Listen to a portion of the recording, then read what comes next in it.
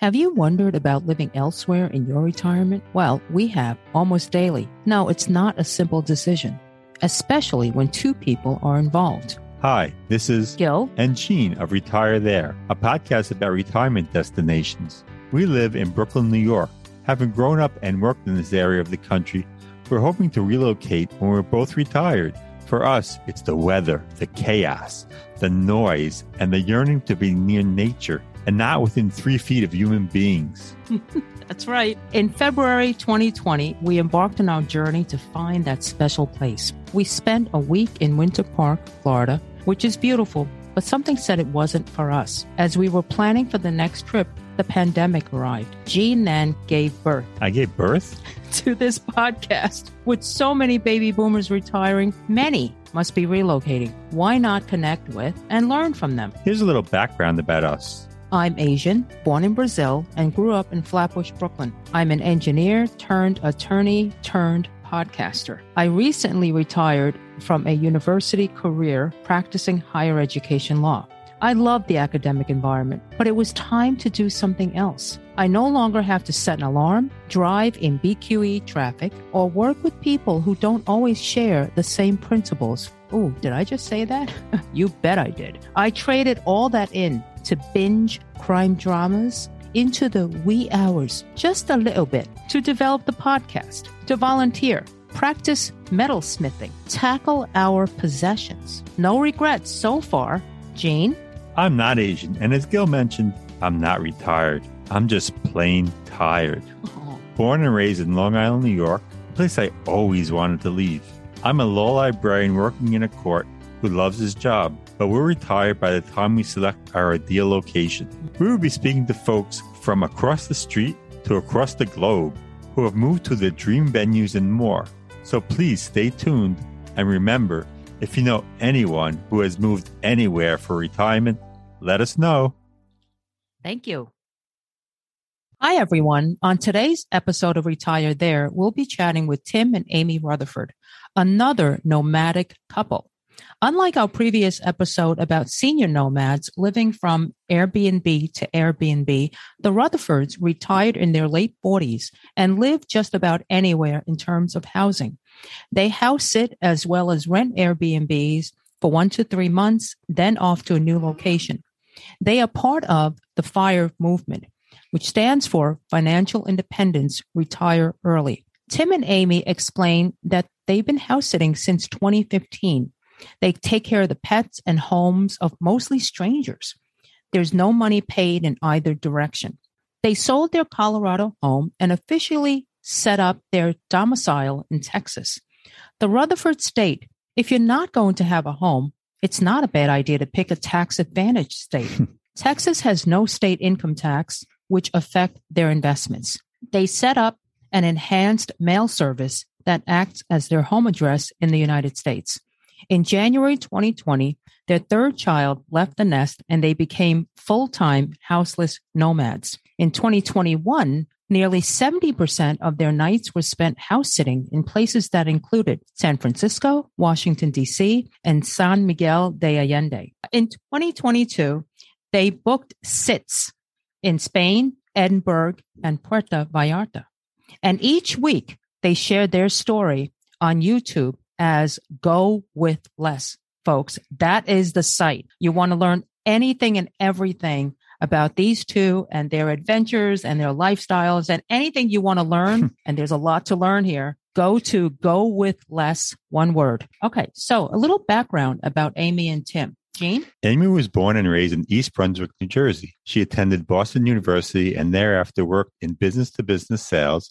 And then while living in New York City, she was employed by news organizations, including the Associated Press and Dow Jones. In 2001, Amy moved to the Denver area and retired from advertising at the age of 46. Wow, that's great. Now, she and her husband, Tim, publish a YouTube channel about early retirement, house sitting, and travel hacking. Her interests include the performing arts, film, food, and travel. Amy says she's a natural yenta and matches people with like-minded friends all over the world. The goal of our Facebook group, she says, is getting people to meet in person, and it's working. I like the part about Yenta. Tim was born and raised in Kilgore, Texas. He attended Texas A&M for undergrad and the University of Denver for grad school. He sold and supported telecommunications infrastructure, worked for telecommunications equipment manufacturers like Nortel and 3Com. Tim also retired in his 40s. As to his interests, he spends hours a day following news about points and miles. The couple has nearly 30 active credit cards. Woo. He also is an avid fan of technology, phones, cameras, computers, gadgets, etc. Tim has 3 children from a previous marriage, and they're all in their 20s. Gil? So guys, thank you so much for joining Retire There. So you retired early, have 3 kids, and traveled all over the globe. We have many questions, and we will be including your YouTube channel, Go With Less, in the show notes for everyone to check out. So the first big question, you were both unemployed after you left your jobs. How did you handle healthcare in your 40s while you traveled all over? Okay, I will take this one. And some of it we learned after the fact. So we left our jobs, both of us, in 2015, and we needed to start our independent healthcare in January 1st of 2016. We lived in Colorado. We were on the ACA, the Affordable Care Act in Colorado, and had a great plan, 2016 and 2017. Terrific. We loved it. 2018 rolls around. Number one, our healthcare plan had stripped all of the doctors we had had for 15 years out of our plan that we loved. So we ended up signing up for the cheapest plan. That was fairly disastrous because I couldn't. It was also an ACA plan in Colorado, but a no-name plan. Weren't able to make any appointments with any doctors. They weren't accepting, even though they showed in the network, they weren't accepting new patients. Wow. So yes. And so in June of that same year, that would have been 2018, we decided to opt into what's called a health sharing ministries. And that was something called Liberty Health Shares. Now, just back up a teeny bit, 6 months, we learned after 2 years that our Colorado ACA did not cover us outside of Colorado. So the whole time we thought that it was like our corporate health insurance. And if we went to other states in the US, that we would be covered. We learned 2 years into it that wasn't true. So we were thankful that we hadn't learned the hard way. We kind of learned by accident at renewal. And we subsequently learned that this seems to be a common feature of the ACA plans. We've heard that in some instances, you're only covered in the county where you purchased your coverage. So it's very sometimes restrictive. So you really, if you're interested in the ACA, you really need to understand what you're signing up for when you get it. And it's really buyer beware. So just because we assume we have it everywhere, we didn't. And even though we may have had coverage, we had no out-of-pocket maximum. And that's the problem. So people will say, well, you did have coverage. I said, well, with no out-of-pocket maximum, it doesn't really matter. So then we started this health sharing ministries because in June of 2018, because we wanted to be able to pick our own doctors and we wanted coverage. We travel extensively. So we wanted coverage for the inside the US because travel insurance didn't include us. It only included us outside of the US. So we started with Liberty Health Shares with the ACA. We did them concurrently. So we were on another ACA plan in 2019 in Colorado. That was our last year in Colorado before we sold our home and became nomads. And then we were only on Liberty Health Shares only for 2020 because our intent was to be out of the country after we sold our home, and then COVID had us grounded. So that kind of messed things up. Well, now we are on what we hope is our good long-term plan. That's an expat plan with a company called IMG Global. It's affordable. We have options, and our option includes us in all of the United States. So now we have true healthcare everywhere. And this is the first time I could say that since we retired 7 years ago. Yeah, and two things about the IMG Global. Number one, the plan that we're signed up for requires that we're out of the country for 6 months, out of the United States for 6 months out of the year. And then also something, if you are looking at some insurance that's not an ACA plan or corporate insurance, you're almost certainly going to have to go through underwriting, which means you're going to have, if you have any pre-existing conditions, those are going to be excluded. And so like I had back surgery 2016, and that's not covered with our current IMG Global back plan. Issues. Any back issues, right? So they want to exclude anything that they're aware of. But this is the question we're asked most from our viewers and from people that we meet. This is the question that takes up a lot of time. Yes. What to do. And the reality is not, the best answer is to leave the United States. Yeah, is the answer that we've come up with. Mm-hmm. And that's probably why a big reason why your podcast exists is because of all these international options for better healthcare. Yeah. Now we started the podcast, interestingly enough, within the US because it was for selfish reasons. You know, we wanted to move. And even though we wanted to travel, it was mainly in the United States until we decided that lately we're probably going to have a home base here and travel abroad. But aside from that, I do want to ask you, the Liberty health chairs, what kind of costs are we talking about? Obviously, it's less than Cobra. They were very nominal. So maybe, and they have increased several times. So somewhere, maybe $300 for the couple. They have different words than normal insurance. So they don't call them premiums. They don't call them deductibles, but we're just going to call them premiums and deductibles because that's kind of the gist of it. And our big problem with it was that they were very late paying any claims, and and filing claims was so laborious that we didn't file claims. So because we had like I said, our deductible is very reasonable, is roughly $1,500 to $2,000 a couple. So we didn't even have healthcare expenses that high. We decided we'll file if we have some big whoppers, and thankfully they didn't come. So we just stopped filing because it was a hassle. We don't really have any horrible stories about our experience with Liberty Health Shares, but something about it just didn't. It isn't real insurance, and so when they're regulated in a different way, and they're not regulated. They're not regulated. Oh, they're not regulated. And so they sort of make it up as they go. It seems, and so we wanted more traditional. We wanted insurance. Yeah. Wow. Well, the fear is always the catastrophic, right? I mean, for us, it's always if we go off, what do we do? It's that issue, unless you're outside the U.S. I learned something quickly on this show. I had always thought when you had international insurance, it only covered outside the U.S. I hadn't heard of a company that covered also the U.S. Is IMG Global the only company you know of that does that? No, I think there are several. There are several. Oh, there are. And so, and I think all of them have similar requirements that you can buy a plan that only covers you when you're outside of the States, or you can buy a plan with a higher premium that covers you both when you're in the States and when you're out. But like ours has this requirement that you're out of the country for 180 days. Mm-hmm. The same thing I think is true of other providers as well. Okay. So that's good to know, though. Sense. Yeah. So you have to be out of the U.S. 6 months out of the year in order for that to work well, or to work.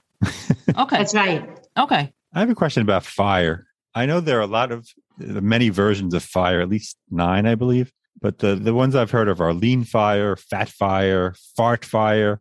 Fart fire. I don't know that one. I don't know that one. I don't know that one. What are that's your own? Is that your own? I'm going to go with fart fire. That is not my own. I read it at least 4 different places. I read it. I swear. I don't know what it is though. Okay. But lean fire and fat fire. What are those? And what do you consider yourself in the fire movement? We'll be right back. Did you know that family travel has the incredible power to shape our children's worldview and create lasting memories? In a world where representation is often lacking, it's essential for our children to see themselves reflected in every aspect of life, including the stories we tell about travel. Introducing the Travel of Legacy podcast, where we're rewriting the script by celebrating the diverse voices of Black and Brown family travelers. Each episode of Travel of Legacy is a testament to the enriching power and the joy of exploration in Black and Brown communities. So journey with us and subscribe now. Okay, so lean fire, and here's the thing, it's not the Webster's dictionary of fire, it's individuals creating these definitions, right? So they're not exact. So it just started with fire, and then it started having these little branches out of fire. So lean fire was, if you're spending $40,000 or less, you're lean fire. Fat fire has 2 definitions that are very different. One of them has been if you have spending of over $100,000 a year, you're a fat fire, or $2.5 million in invested assets. Oh. Now, Tim and so we say that we're lean fire spending, or at least we were, because we've recently given ourselves a raise. So we were lean fire spending on more fat fire assets. And so it's kind of, and there's coast fire where people they've already saved for retirement. They just have a job to get them to retirement. Barista fire for your health insurance. Okay. Oh, that's so funny. That's very cool. And you also then allow yourself splurges, right? Even if you're in lean fire. Okay. Yes. And I think we're out of lean fire because we were at $36,000 for several years. Mm-hmm. We're now at $48,000 with January 1st of 2022. We gave ourselves a bump and raise because accommodations we find are more expensive now. And we don't spend with a traditional budget. It's not like we have $1,000 a month allocated to housing or anything like that. We just spend, and we were naturally trending towards spending about $3,000 a month. That sort of worked out to $36,000 a year. And then we would track our spending. So we think that it's very important to understand what you're spending, but we didn't have a traditional budget. And then this last year, we had a lot of extraordinary expenses, as well as we're all hearing this inflation thing. It's impacting us as well, especially with housing when we do pay. And so we decided to give ourselves a raise because using the 4% rule, which is something your audience may or may not be familiar with, we have the ability to spend what we're looking to spend this year. We've just always spent way less than that. Okay. So you guys spent actually less than the 4%? Way less. Wow. Way wow. less. Way less. Okay. The same principles that allowed us to retire early, spending less than we need, or that we had, it still is in our fire life. We're still very, very careful. And not only is it like that with our investments, it's also like that with our points and miles. We're frugal, period. That's how we come. But as you said, we do have lots of splurges. So because we have a lot of zeros into our accommodations because of house sitting, we splurge hard on food and dining. I'm a former New Yorker. I think we travel for the food. Tim and I are food obsessed, and we splurge all over the place all the time, several times a week on dining. Oh, wow. Okay. Can you walk our audience through your initial housing situation? So you lived in Colorado, but I read somewhere you also had a townhouse, right? And now you have a domicile. And then later in the show, we want to talk about Mexico, which you had mentioned as well. And I know that's a mouthful, but I'll let you take it. When we decided to fire, we were living in a 6,000 square foot house. So not all of that was finished, but we had a giant house in Colorado. Huge. One of the things we realized is that house we called it an albatross. It was just all the expenses associated with the house were weighing us down. And we decided if we were able to sell the house and get out of this huge money pit, then that's really what allowed us to fire. So when we moved out of our giant house, we owned a townhome that I owned before Amy and I got married. We moved into that townhome, which was about 1,500 square feet. Is that right? Wow. I always get that square footage. And where in Colorado? Smaller. Parker, Colorado, which is a southern Denver suburb. So we moved into this townhome and we were there for a while. And then once we decided to become nomadic, we sold that, and everything that we had left, we moved into a 5x10 storage unit. And so that's the only thing that we have left is a storage unit with the remainder of our belongings, which is we don't have any furniture left. We don't have any no lamps, no rugs. Nothing we do like have that. Art pieces. We have a lot of memento stuff. That was hard to get rid of. Some clothes. And then once we did that, we moved into the storage unit and we sold our house in January of 2020. And then we domiciled in Texas, which basically means we have a fancy mailing address in Texas. And so after the Patriot Act, you can't just have like a UPS box as your mailing address. You have to have a real address. And this is true for banking and a variety of other things. For whatever reasons, this particular facility in Texas, it's called the Escapees RV Club. They're designed predominantly to support people in RVs. We don't know what the percentage is, but we believe people like us represent a fairly small percentage of the people that work with them. It's mostly RV folks. People who have no address. It's people who have no address. If you live in an RV, you don't have an address. And so this is why they exist. And they're not only are they in Texas, I think they're in Florida and South Dakota as well. But places where they're low income tax places. And we have driver's licenses, voter registration until November 2021. We had a car for almost 2 years registered there. We have a blog that's registered there. So we had our Texas ACA was what we did in 2021. So we have become, Texas is our home state. If we were going to have a home state, It's Texas. Right. The good news is with being domiciled, you don't have to be there. You don't have to own anything there. So that is all optional. Here's something kind of cool. Wow. Amy and I just went through this exercise. I went through this exercise 2 days ago. I got a jury duty summons. And so this is problematic if you aren't in the States. And so the cool thing about this town where this escapees is that the town completely understands what's going on with this RVing community. When I said, I'm not going to be there, they're like, I want to be excused. One of the things on the list of reasons why you want to be excused is I'm a member of the Escapees RV Club. So that's all I had to say. They excused me from jury duty. This is really big for me because I have been sequestered in a hotel with a guard outside of my door for jury duty. I was summoned to grand jury duty to show up for every Friday for a year. So I have had the extreme of jury duty. So when I got called first, of course, so I've had that they will send out a warrant for my arrest if I don't show up for jury duty. And I had a job that did not allow a lot of time off. So the fact that we could just check off, I'm a member of and we don't have to come back from Thailand or Indonesia or wherever to come do jury duty. That alone makes this RV escapees worth its weight in gold. Yeah. Wow. I'm really curious about what makes you, Amy, somebody who would be picked so readily for a jury. Must be something. Love to know that. You guys are in the legal profession, aren't you? You tell me. Well, we always get out of it. I did have to serve grand jury duty though. I've always wanted to do it. I know, but they always find out you're a lawyer, they throw you off. Yeah.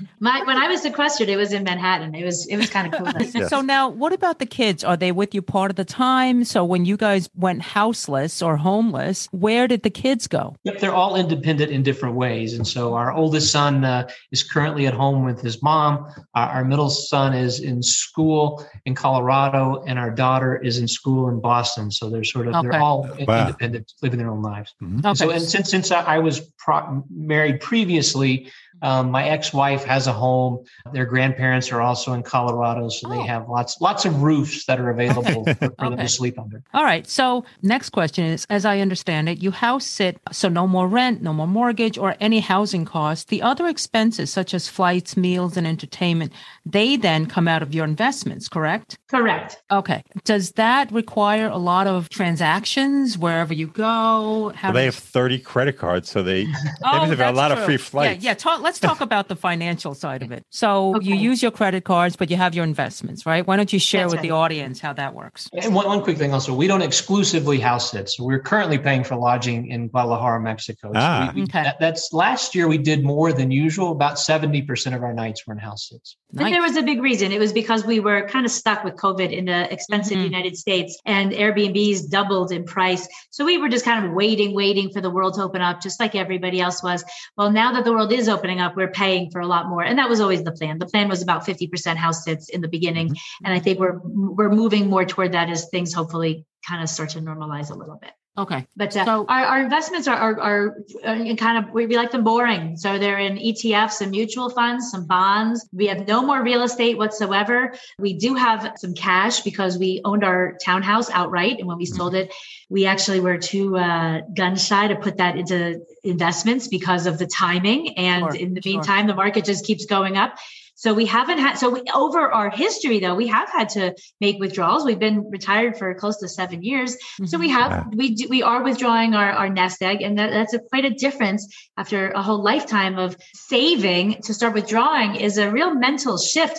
And even 7 years later, it's not always so easy. We know that the math works, but it's again, when you've been saving and you're trying to, if you don't have any more income coming in aside from appreciating assets and investments, that definitely is something to think of mentally. Why so many credit cards, Tim? Points and miles. It's all about the points and miles. As a matter of fact, we just put together a video today. We just signed up for 3 new credit cards at the end of the year that are going to give us about $6,500 worth of value. And so just 3 credit cards are going to give us that much value, because we'll have a Southwest Airlines companion pass through this credit card sign up. And then we'll have 125,000 American Express membership reward points. And so we keep signing up for them because the way that you get the most value from credit cards is with sign up bonuses. So every time you sign up for something new, you get a ton of value. We won't sign up for a new credit card unless we get at least $500 in net value in the first year of having the card. And so these 3 cards that we signed up for at the end of the year, obviously that $6,500 is a lot more than 500 or yeah, that's nice. And so it's But does having so many credit cards lower your credit score? Absolutely not. What a good As question. a matter of fact, pay them all, right? It has the potential to. So it's not just paying them off. Well, certainly paying them off is important. So we don't have any. So there's a debt to income ratio. So sort of the more credit cards you have, the more credit available you have to you. And so that impacts your score because you want to keep that metric low in terms of how much debt you have against the available credit. That's one metric. Also, keeping credit cards open for a really long time increases a metric that's the age of your credit. That's another metric that's important. I think a lot when I was a kid, it's like if you have a credit card and you're not using it, you need to cut it up and just sort of get rid of it. Really, that's bad advice with the current credit modeling because the longer you keep a credit line open, the longer that metric is going to rise in terms of the age of your credit score. Mm-hmm. And so that's something you want to have. What's another reason to have the cards open? You get all kinds of perks from them. So we just also did a video about, we have 5 cruises booked for about $5,000 total. Oh. Yeah. And this was just through credit card perks. We didn't use points and miles. So we actually paid for the whole thing on our credit cards, not with points, not with some sort of free cash instrument. Yeah. Still with all, because of our credit cards, we have status matching. Mm-hmm. We have perks that like spend $1,500 on Royal Caribbean, get $400 on your statement, stuff like that. And so we find that having all these credit cards, Tim thankfully does all the management of them and he is very active. I do all of our house sitting. He does all of our travel hacking. Okay. So you're a spreadsheet king. I love a spreadsheet. Yeah, me too. I have so many. How do you find these house sitting gigs and how do the people trust you? That is such a good question. I think that our entire lives are built upon trust. So you have to come with trust is number one. So for people who say, I could never have someone in my home, then you probably shouldn't have a house sitter in your home or be a house sitter. So we come trusting. Somehow I was a New Yorker for many years, the very, very trusting person. But there are websites out there that are kind of like dating websites. And so the biggest one in the world is called Trusted House Sitters. And there are hundreds and hundreds and hundreds of sits, often in places where there are expats. You're not going to find a lot of them, for example, in like Cambodia. If there's 3 a year, that would be like about right. So, but they're in Paris or in France, there might be 400 of them a year. Wow. So yeah, so we've had 2 fantastic sits in France. We just booked, we have 2, we have Edinburgh and Oxford, UK are coming up this summer. We have 2 sits in Sitges, Spain, on the coast of Spain. Wow. And those are actually from our viewers, but it's just a site and you have a whole profile that has pictures and ultimately reviews from other homeowners. They put up pictures of hopefully their home and their pets and talk a little bit about what like selling their home and telling what the expectations are. And it's really cool because when you have money out of the whole equation, it really is it's a really tight relationship. It can be. I mean, you're sleeping in their bed. You're often driving their car, sitting on their couch with their pets, texting them photos every day. So it's a very different kind of a relationship. And we found very, very good friends with these homeowners we've been doing it since we retired since 2015. So it's a really special relationship based fully upon trust. And we go back over and over to several of these houses because we fall in love with the pets. That's great. You ever had any problems with dogs or cats or any other animals? We've had all kinds of problems. I've said if a cat or dog is lost or dies based on our negligence, we're likely never house sitting again. So we are uber careful about the pets in our care, the house in our care, more so than we were with our own pets in our own house, because we know how guilty we would be. I mean, there's maybe like an unhoused broken pet that we weren't warned about. That would be about the worst of it. And even so, those are always little teeny dogs. All the unhoused broken dogs are always little ones. No offense, but they're the worst, those little dogs. Oh, they are not. They are not. Goodness. When I used to run, yap. They run after, they try to bite you. Big dogs are fine. You're going to have audience complaints. That's fine. All right. So I have to tell you, I looked at that website and I was amazed. So I'm looking at all of them and every one of them almost has a pet, which makes sense because if it's just plants, I guess you can kind of use those slow drip systems to keep them alive. I was looking for plants, hopefully, because, I love plants and I could live with them. Are there any that that I guess they're all animals that you mainly take care of, right? There was one actually that I toyed with, and it's in Burlington, Vermont, and that's chickens. So I think I could handle chicken feed. I wouldn't have to carry them, wash them, or do anything like that.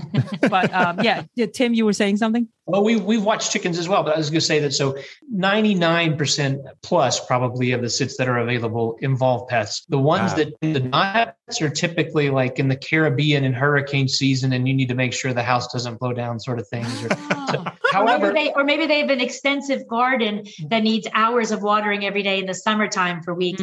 So usually there's a reason. I think that people should have a house sitter anytime they go away, because we have had circumstances that thank goodness we were there. We've had a few of them. So we were in one house sit, all of the farm. We were just watching television. They had a lot of bathrooms. One of the bathrooms we'd never even entered. We heard this gushing and we rush out to the bathroom and the water's hitting the ceiling, clean water. A gasket broke. The feed line to the toilet had just given way and the water was just, if we weren't there, their house would have been flooded. It would have been tens of thousands. And they were gone for 6 weeks. So if someone was just caring for the outside animals, then that would have been a problem. But we've had a couple of things like that where there was a bird that got loose in the house because of the duct work. There was some problem that the duct there was a big nest in the attic. It came out through the ductwork, live bird in the house, stuff like that. Tim had to catch the bird. So there's stuff like that if you have a house, things happen. Imagine if like a kid threw accidentally like a ball or a rock in your window, or a car kicked up a rock. Like you'd want to have someone like checking out your house more often than once every week or two.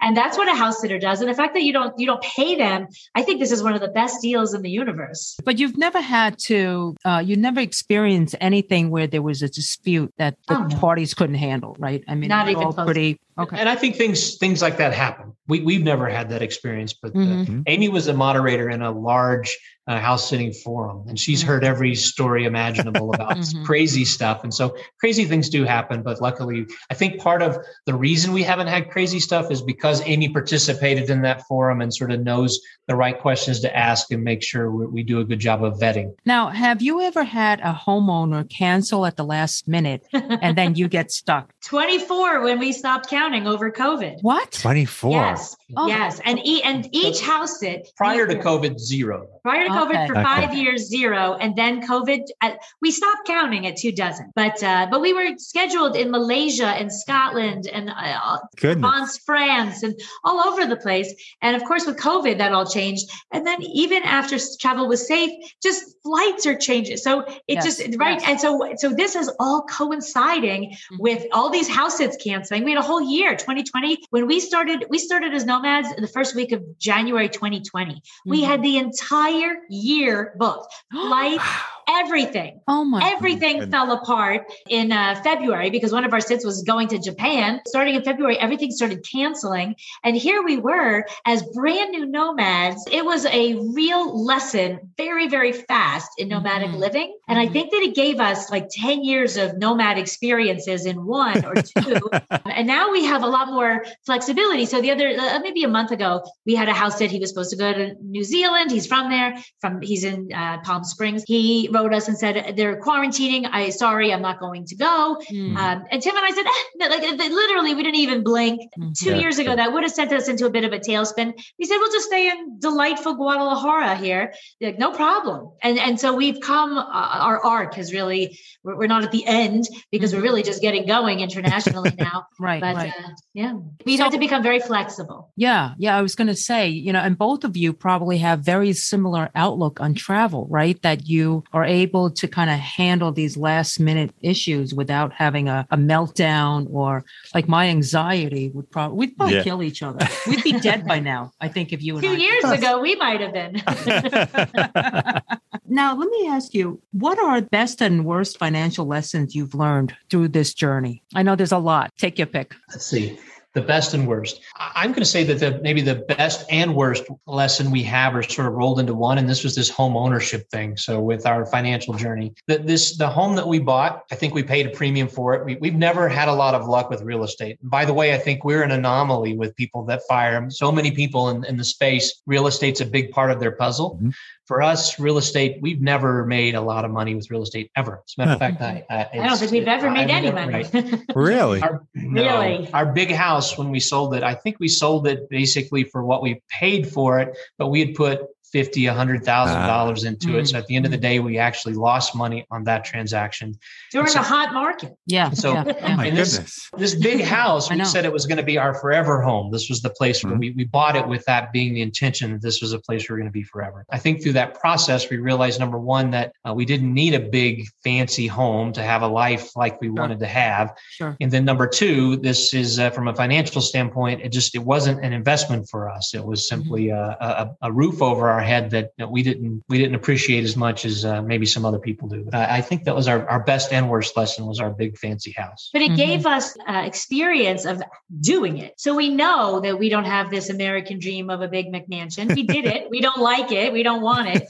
Yeah. And I don't know that we'll ever own a home again. So we really like this idea of freedom. So core at the FIRE movement is freedom. Right. So freedom, period. Not just freedom to go where you want to go and freedom to work or not to work, but freedom to be able to move around and maybe to move with where we're very driven by good weather. So we're the Goldilocks with like 60 to 90 degrees. We don't want to deviate outside of these. And so not owning a home allows us to move with the weather, to move where our friends might be and just to have that flexibility. And like Amy said, and I may be repeating what she said, but sort of the best being that if we never owned that home, we wouldn't know that we don't want to still have that in our life. So the fact that we had it in our life and now it's gone, it's like, well, we don't need to have that. So we might still be aspiring to that. We might still be working if we never had that big fancy home, thinking that that's what we really wanted. And I'm going to give one too about the one of the lessons is that we would always review our spending. So we would review our spending twice a year, every single dollar that we spent. And we wouldn't really do much about it because we both had good earning jobs, well-paid jobs. And we'd look at it. We didn't have debt outside of our mortgage.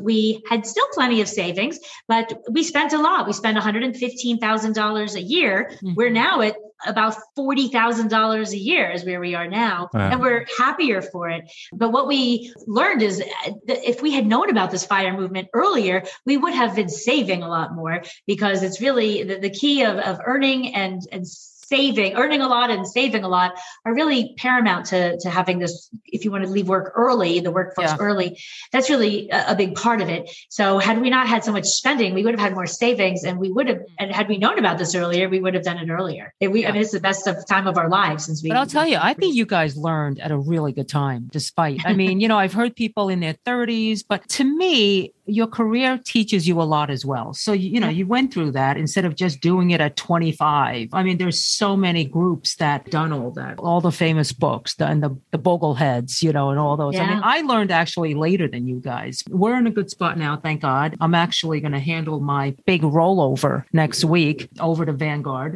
because I've been with them now for a short time. But for me, that was a learning, it was a lesson well learned. But I don't know that we'll be doing any kind of firework anytime soon. And let me ask you, we're too old for that. We're too old for that? No. There's a group called Fire After 50, and and they're still learning. And I think it's never kind of too late if you're stuck with no savings and your bad habits continue with you all through retirement, and you're only living on Social Security, which many Americans are doing and will do. It's amazing. Now, let me ask you a couple of short questions first. Do you still have that storage unit? We do. So that's going to kind of stay with you. But it's small, you said, right? It's 5 by 5 or something? 5 by 10. 5 by 10. It's not bad. Okay. And do you guys, as you travel throughout the country and the world, you don't purchase much, I assume, right? Because you went through that whole purging. We don't have any place to put it. I will say that when we were in the U.S. for 2 years, we had our SUV and we did accumulate. So the deal is what we have learned for us is that whatever our space is, we will be filling it.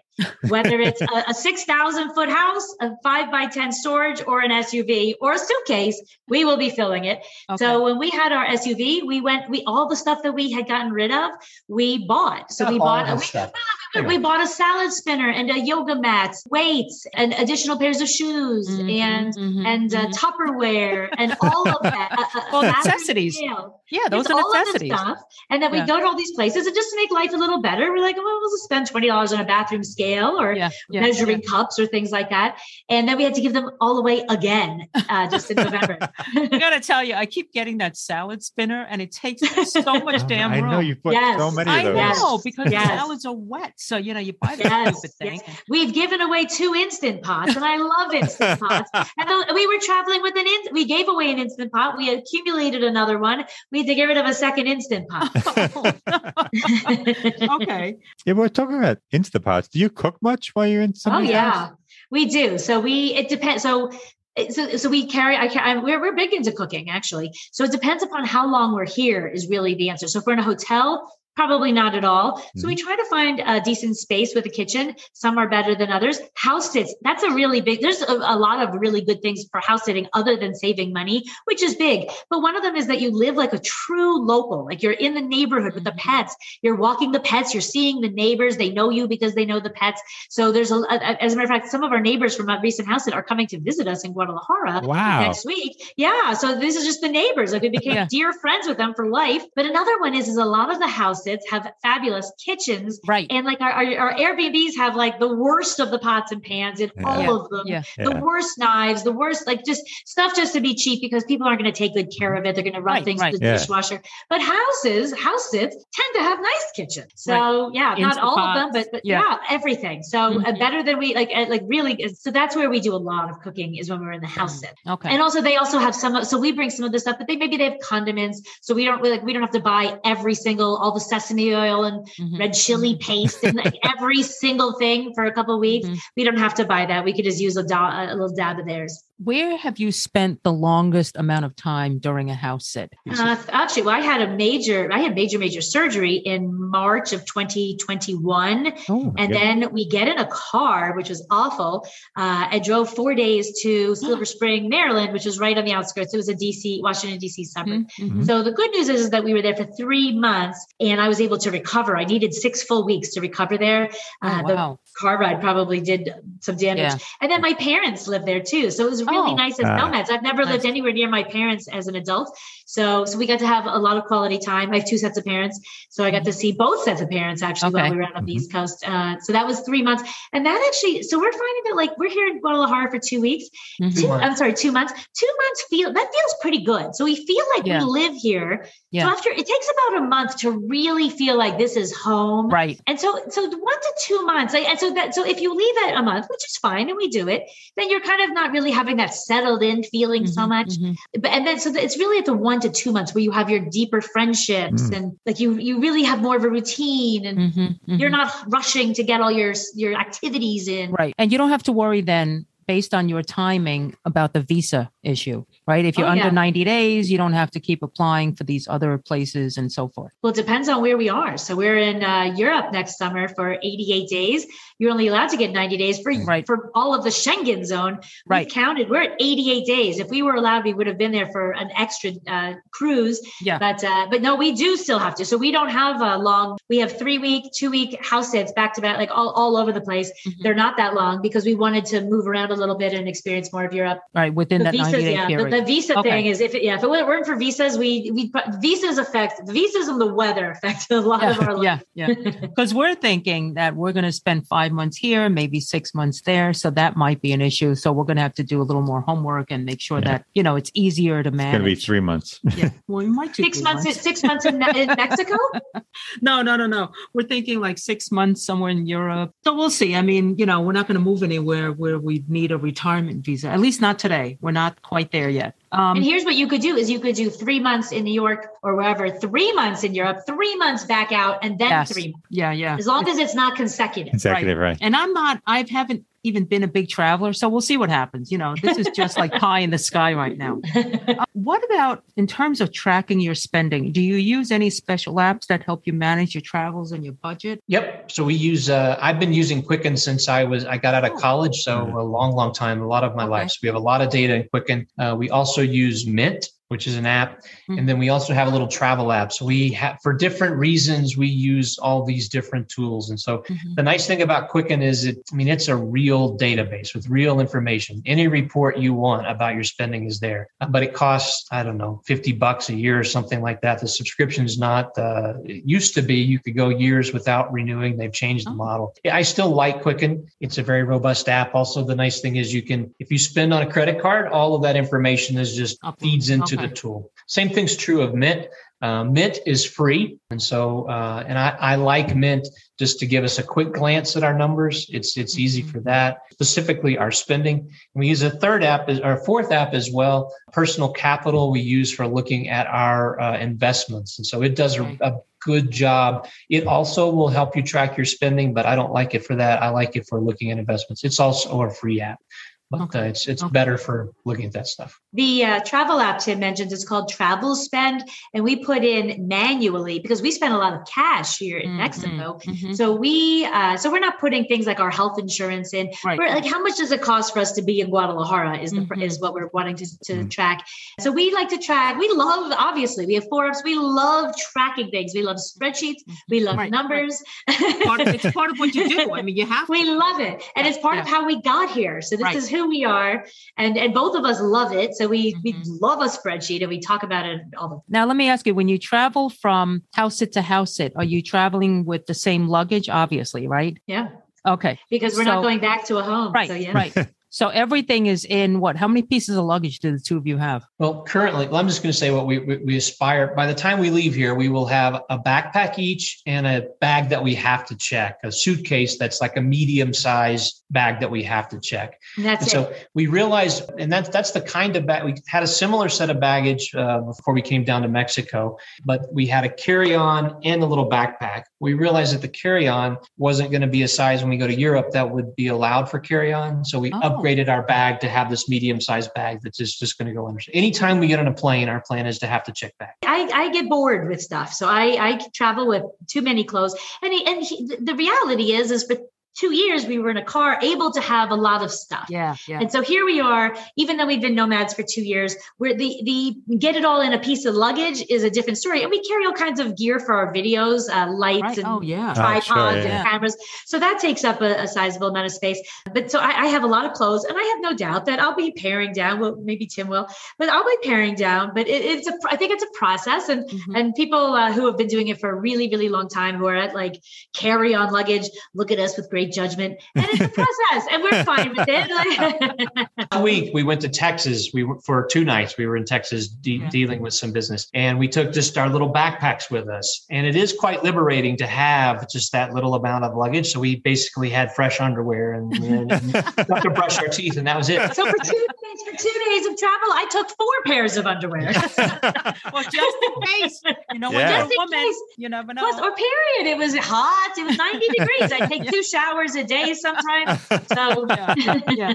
Well, COVID has definitely reduced our travel carry-ons and all that kind of stuff. I mean, like very little makeup. I've gone with no makeup these days. And, you used to have like makeup remover and mascara. All that's gone now. And I don't even care. That could be part of getting old too. Who knows? Just wait till you retire.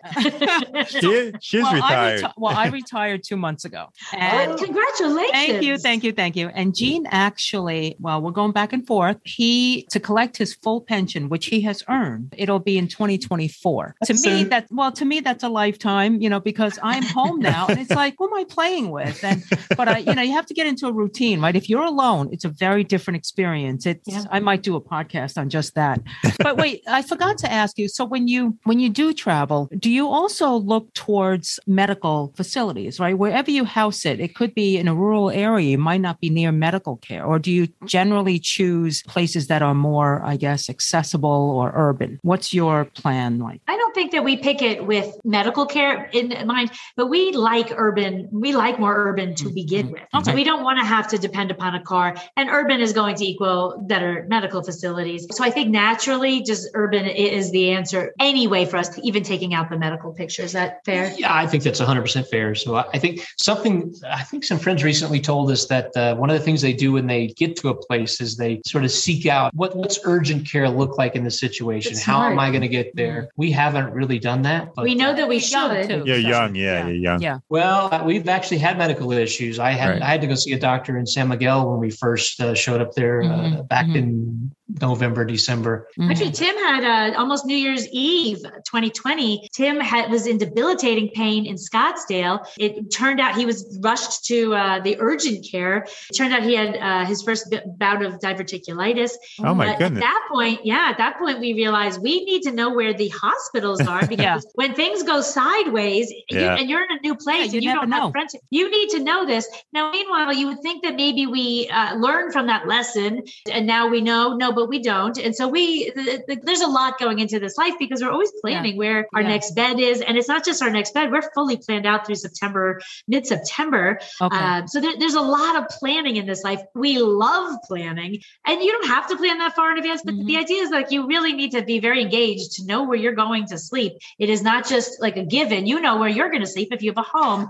I believe, and I may be making this up, but I believe that a perk of our insurance is that they have like a concierge service. So if you need to find a doctor and you're in a certain place, you can just pick up the phone and say, I need to find. We don't even know who to call. So I believe that's a feature of our insurance. Yeah. We're big Facebook users. So we're engaged in a lot of expat communities wherever we go. That would be my first line. If it wasn't like an emergency where I needed an ambulance, I would probably be posting in some sort of, we are very, very connected. It sounds like we're complete nincompoops. But we do. Those expat groups are helpful. When we started this podcast and we were running low on guests, this was at the very beginning, we learned and joined all these different Facebook groups. They respond right away. So many people, because they're here to help each other, right? So it's that community of support, which is... We're all about community. Yeah. Exactly, which is great. Gene? You briefly mentioned the car a little while ago. When you house sit and someone has a car, are you allowed to use it? It depends. So, but oftentimes a home will come with a car. So we've had instances where it does and instances where it doesn't. If we're going to be in a situation in an urban setting, we don't care. If we're going to be in a situation where we're isolated, it's important to us. We were in France in a rural situation 2 or 3 years ago that didn't have a car, and that was very isolating. So we wouldn't be signing up for a situation. And that wasn't even rural. That was kind of suburban. It was suburban. But so it wasn't, there were no expats there. It wasn't that kind of a place. So it was just local people living their local lives. And we were very, as Tim mentioned, with no car, we were really isolated. So not only do we know that we like cities, but we'd rather not drive if we don't have to. Right. But so we like public transportation. We like walking. We like more densely populated areas with amenities and grocery stores and things, restaurants. Here's a useful tidbit. So when we sold our car in November. So we signed up for a type of insurance. It's called a non-owner policy. And so if you don't own a car anymore, logic would suggest you don't need insurance anymore. Well, this non-owner policy provides us with liability coverage. So if we're in somebody else's car, we're in an accident and we harm someone, well, their insurance would probably cover the car. It might cover them or protect them, but it wouldn't necessarily protect us. So somebody could sue us if we hurt somebody. So this non-owner policy provides us coverage whenever we are, if we were to ever have an issue that we're. And this is in the United States. And this is obviously only in the States. That's right. But that's great advice, though. I didn't know about that. That's really good. Thank you. It also helps us if we're renting cars in the U.S. because when you use the credit card insurance, that is collision. That's collision, but it's not. It shouldn't be liability, and liability is where the big bucks would be. If you had a lawsuit, so we have liability through this non-owner policy. So at some point, will you guys look to not settle down, but have a home base? Can we talk about that? Of course. So we are evolving. So one of my favorite places is San Miguel de Allende. As a matter of fact, we met Margaret from your show. We looked her up from the show and became friends with Margaret. Our show? Yeah. Cool. Fun. So we do. So it wouldn't be unusual that we listen to one of your podcasts about a place we were going and then go meet whoever that was if they're in town. So we could be the reporter on the ground meeting the retire people.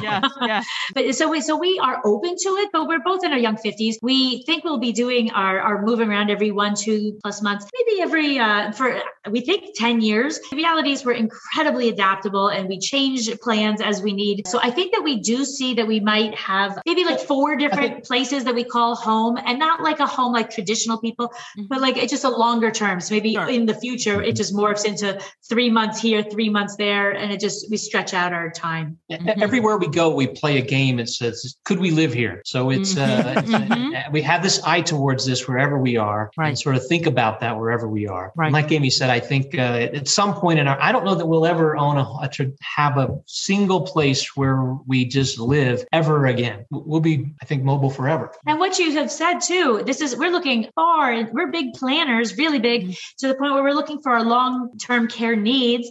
And so now what we're looking at is Mexico for that. Okay. Yes. This is a very affordable place. So we know the United States is very, very, very expensive for any kind of long-term care needs. We've looked into long-term care insurance. It wasn't a fit for us. Our scope is Mexico. When we are ready to not be traveling, Mexico is the place where we're going to be settling. And we don't know where that would be yet, because it's a place where we'd pretty much be like home a lot. But someone have a full-time nurse or something like that at a significant savings than anything we would pay in the United States for less, for not even a full-time care. We had some friends in their 70s, and we were visiting with them in San Miguel, and they just purchased a place, and it has a casita. This is a separate little home on the property. And we had this aha moment when we met with them, and that they were basically saying that, well, we could have somebody to care for us come and live in this casita, pay them a couple of $1,000s a month, and have phenomenal care here. Whereas in the States, at our house, in the States, that could be $10,000. I don't know. Easy $10,000 a month to have that sort of a care. You have nice weather in San Miguel. So when they said that, we've been always wondering about this long-term care option. And that's part of why we spend so little of what we can, is because we don't know.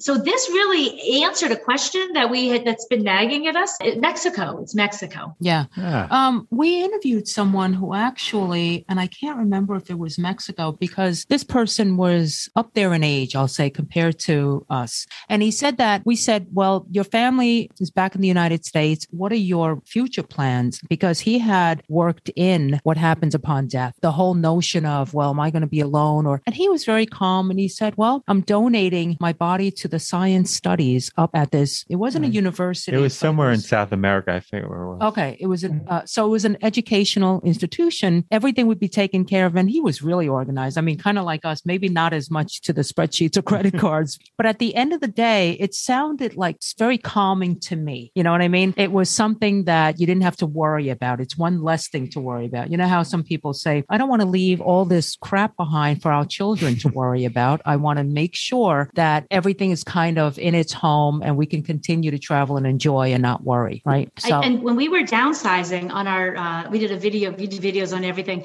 We did a video about it, and people would say, you're lucky children that don't have to deal with your stuff. A household of stuff. So it's and that's where our name Go With Less comes from. So the fact that we're traveling with a lot of stuff, it is really only one piece of luggage. So the fact that we're so extravagant and it's one suitcase gives you some idea of where we are headspace. But we realize that like stuff is a problem. It's like and we have bigger houses for our stuff. We have and people say, I can't do the nomad life because I have too much. They'll say some version of like, I have too much stuff. This stuff holds us back. And so the Go With Less, our name is let free it. Yeah. It's holding you down. It's good that you got that name and own it. Yeah. And I agree with you're probably too young, but George Carlin had a great skit about stuff. Yeah. If you ever, no.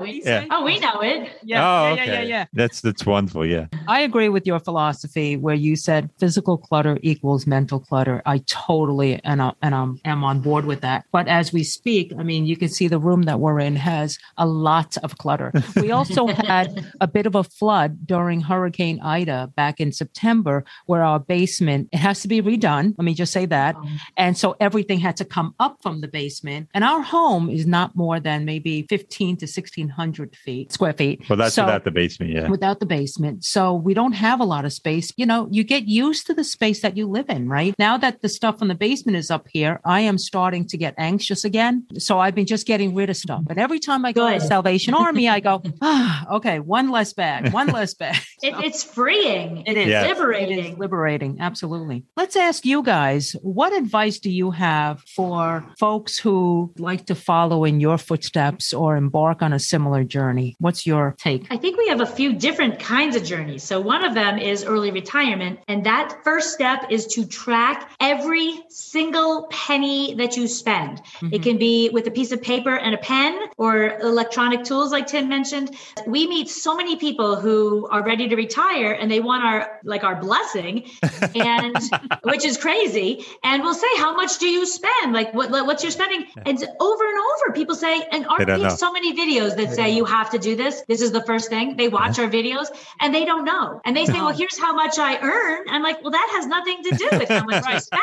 So it's shocking actually how few people who are in this space who want to retire. So we have this idea that is very strong that if you don't know what you spend, you cannot retire with security of knowing you're okay. Because even if you spend $1 million a year, you might have $30 million a year, but if you're spending $1 million a year, that might not work for you. $30 million a year. I'm sorry.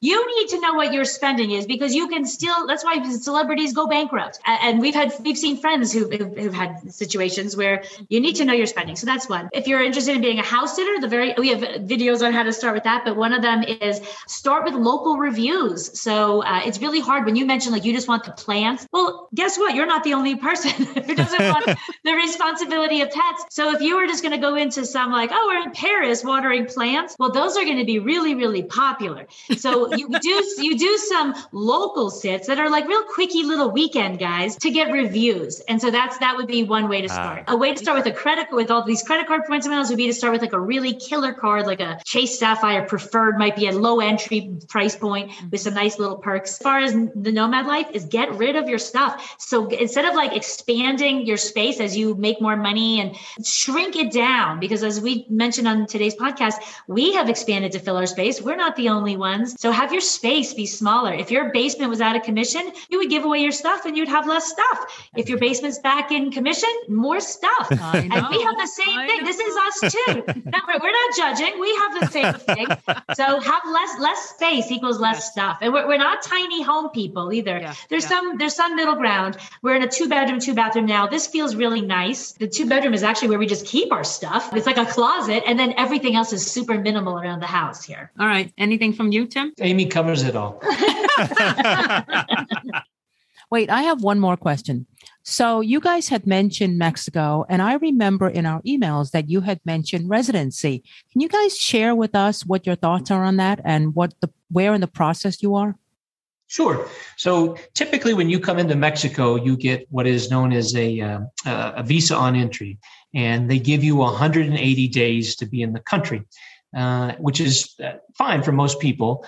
And then also, if you just wanted to reset that 180 days, all you had to do in the past was simply leave the country, come right back in, and you have another 180 days.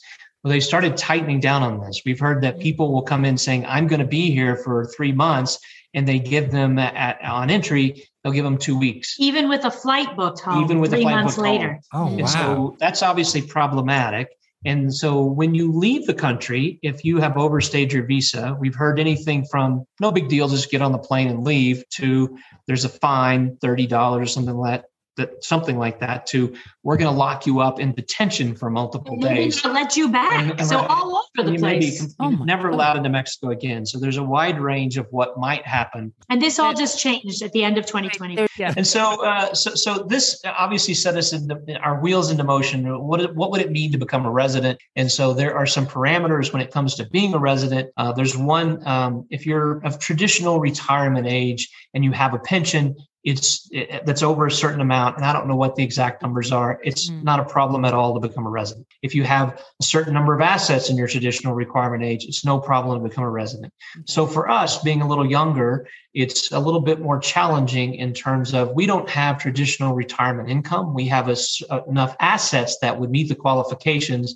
but each of the consulates, to start this process of becoming a resident of Mexico, you have to be outside of Mexico. So if you're Canadian, you can come into the States and go to a Mexican consulate in the States, and vice versa. We could go to Canada. As far as we understand. Yeah, we're not experts. All we know is you have to be outside of yet. Mexico. We've had lots and lots of conversations with a variety of people. We've been told anything from, I'm sorry. We hired a lawyer. Oh.